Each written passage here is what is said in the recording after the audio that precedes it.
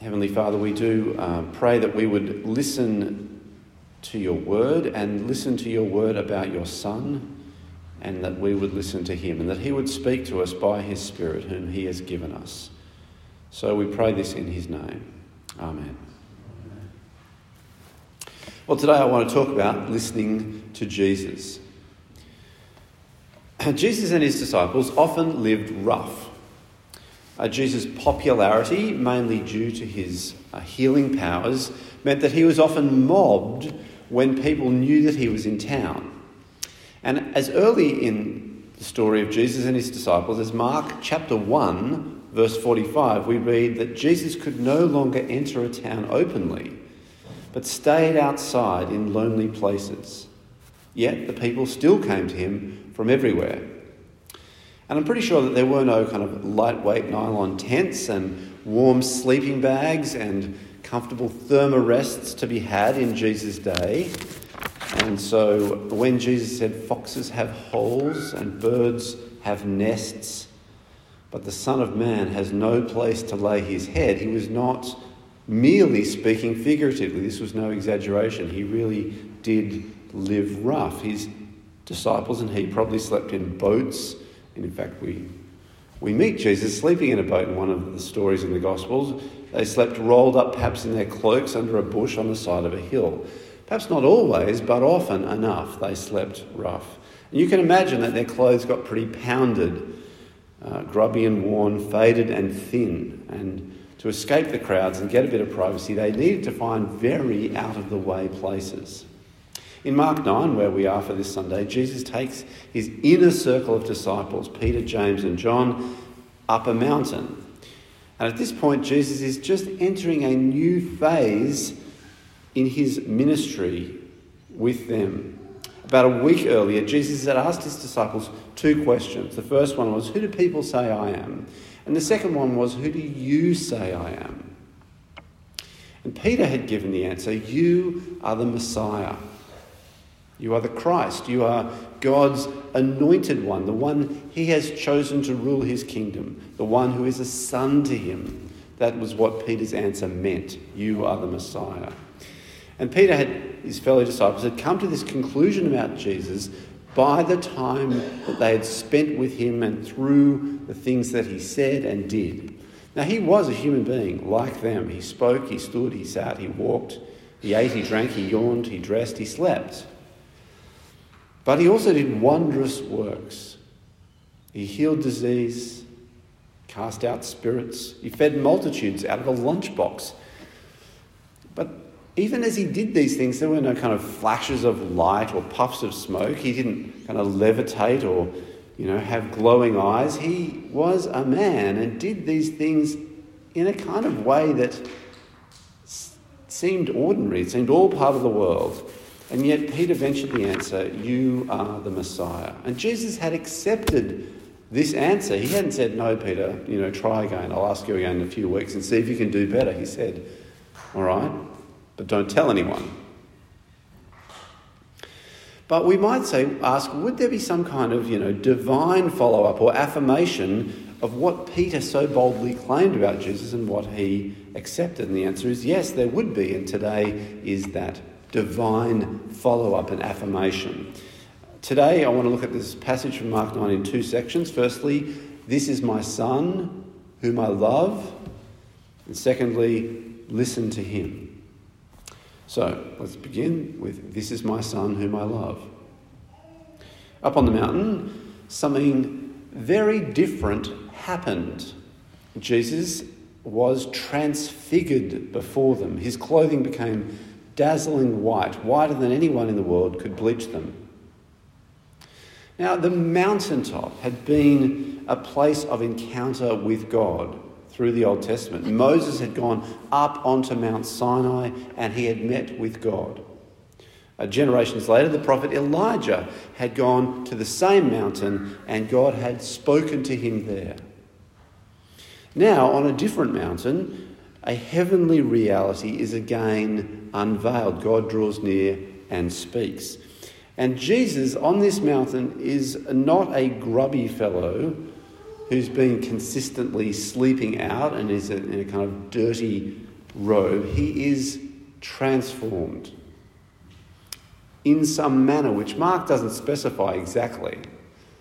Matthew says his face shone. Mark says his clothes, well, they're not the faded, stained things that they have been. They are radiant, heavenly garments, fit for an angel, fit for the presence of God.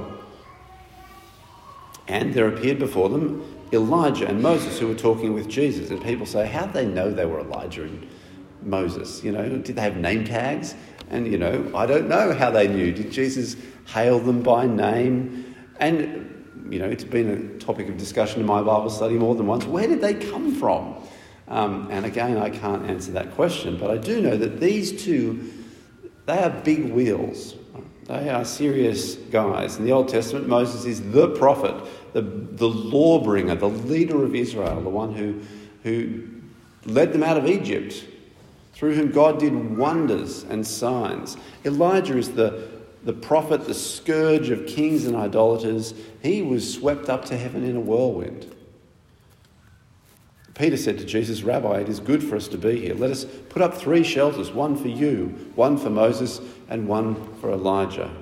And he did not know what to say, for they were so frightened. Peter wishes to honour each one of these, important figures with a shelter, but, his suggestion falls to the ground because the next thing happens, which is that a cloud appeared and covered them, and a voice came from the cloud.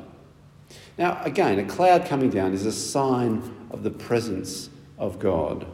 In Exodus 24, it says that when Moses went up on the mountain, Mount Sinai, the cloud covered it, and the glory of the Lord settled on Sinai. And on the 7th day, God called to Moses from within the cloud. So on the mountain of Transfiguration, this glorious cloud, known from the Old Testament, kind of reappears. It's back. And the same Lord who spoke to Moses speaks again from the cloud. And this time he says, "This is my son whom I love." He speaks not about Moses and Elijah, but rather he speaks about Jesus and confirms what Peter had said, that Jesus is the Son of God, the Messiah, the anointed King of God's kingdom. He is a cut above even Moses and Elijah. He is uniquely favoured, uniquely loved, uniquely chosen and related to God. And what Moses and Elijah, together with Peter, James and John, all receive on the mountain from God is this word about Jesus. This is my son, whom I love. And the other word is they receive is listen to him. And so let's think about that. Second, listen to him. Because the divine voice from the cloud does not give 10 commandments this time, but rather just one. Listen to him. Listen to him. He knows what he's talking about. Listen to him. He's got my tick of approval. Listen to him. Respect his judgment. Receive his teaching. Answer his call. Obey his commands. Listen to him. What does Jesus say? Well, he says many things, doesn't he? He says, "Come to me, all you who labour and are heavy laden." He says, "Trust in me, learn from me." He says, "Follow me." He says, "Repent of your sins, deny yourself, take up your cross." He says, "Be at peace." He says, "Love one another." He says, "Watch that no one deceives you." He says, "Stand firm." He says lots of things. But what, you might ask, does Jesus say to me? Is there a way I can listen to what he says to me in my own life here and now? And the answer is yes. We can open the scriptures and we can open ourselves to what Christ's Spirit might show us in them. We need to do both things. If we want to listen to Jesus, we need to open the scriptures and we need to open ourselves. So firstly, open the Scriptures. The most obvious place to listen to Jesus is to attend to what he says and does as it's narrated in the Gospels, the account of his life and teaching. This is kind of ground zero for listening to Jesus. But the Gospels aren't the only place that we hear Jesus. We also hear Jesus through his apostles, through the ones who he taught and who he trained and who he sent to be his ambassadors, to be his heralds and messengers. And so the New Testament contains this apostolic testimony and teaching, and Christ's Spirit speaks through all these writings, the writings of his apostles. And I'd go further and I'd say that the Spirit of Christ speaks to us through the Old Testament as well, because it was the book that he used to teach his disciples. He didn't have the Gospels or the New Testament. He had the Old Testament. He opened the Old Testament and taught with it and from it. And so he can still use the Old Testament to teach us as well. So open the Scriptures, all the Scriptures, in order to listen to Jesus. And secondly, though, open yourself.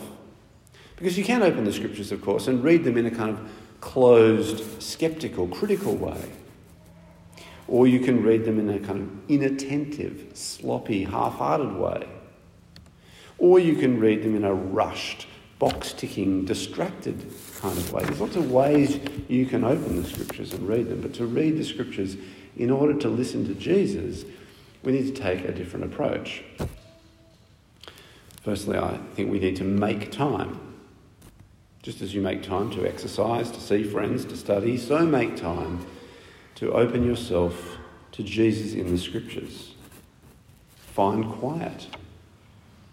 Interruption of any task, a conversation, a sleep, a night of sleep, all of this is bad. None of it's good, and neither is kind of interrupted Bible reading, like interrupted dishwashing or interrupted whatever it is. Find quiet so that you can not be interrupted. And then I find it helpful to follow a routine, because you need a routine, a procedure, a way of opening yourself and opening the Scriptures. Something you just start to do that draws you into the zone of openness. Maybe you begin with a set prayer that you read slowly, or you sing a song that you love, and then you just begin to read. You follow some program of Bible reading. I suggest don't just randomly open it and wander through and wonder what you'll read today. Have a system of reading, a sequence. And then you might have some notes on what you read that you can find. You might write out a verse that really strikes you. Write it in a journal and then sit with that verse and chew on it.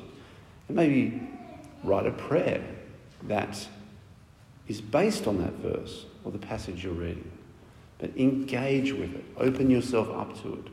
Meditate on it. Now, these are suggestions, but some kind of system, some kind of habit or routine will help you to both open the Scriptures and open yourself. Because that is the task, to open yourself, to ask, what is there to hear from Jesus in what I read today? What connections is this making in my heart? What light does it shed on the issues that I face in life? What strength and encouragement does it inject into me? What warnings does it set off in me? And it is this combination of opening the Bible and opening ourselves that means we can listen to Jesus. Just opening the Bible won't do it. Just opening yourself could lead anywhere. They go together. The Transfiguration is an unusual incident in the Gospel. It is like Jesus' baptism in that God affirms in both those places that Jesus is his beloved Son. But it is unique in the way that God draws so near and gives such an immersive and heavenly experience to the three disciples. As they were coming down the mountain, Jesus gave them orders not to tell anyone what they had seen until the Son of Man had risen from the dead. Now, presumably, like other times, Jesus silences his disciples for the moment because they need the perspective of the death and resurrection of Jesus to understand what they have seen. They're not ready to talk about it. They can't talk helpfully about it yet. But as they report it to us, who are the later readers of the gospel, the heart and the climax of this experience is clear. It's the voice from the cloud saying of Jesus, "This is my Son, whom I love. Listen to him." Shall we pray? Let's pray.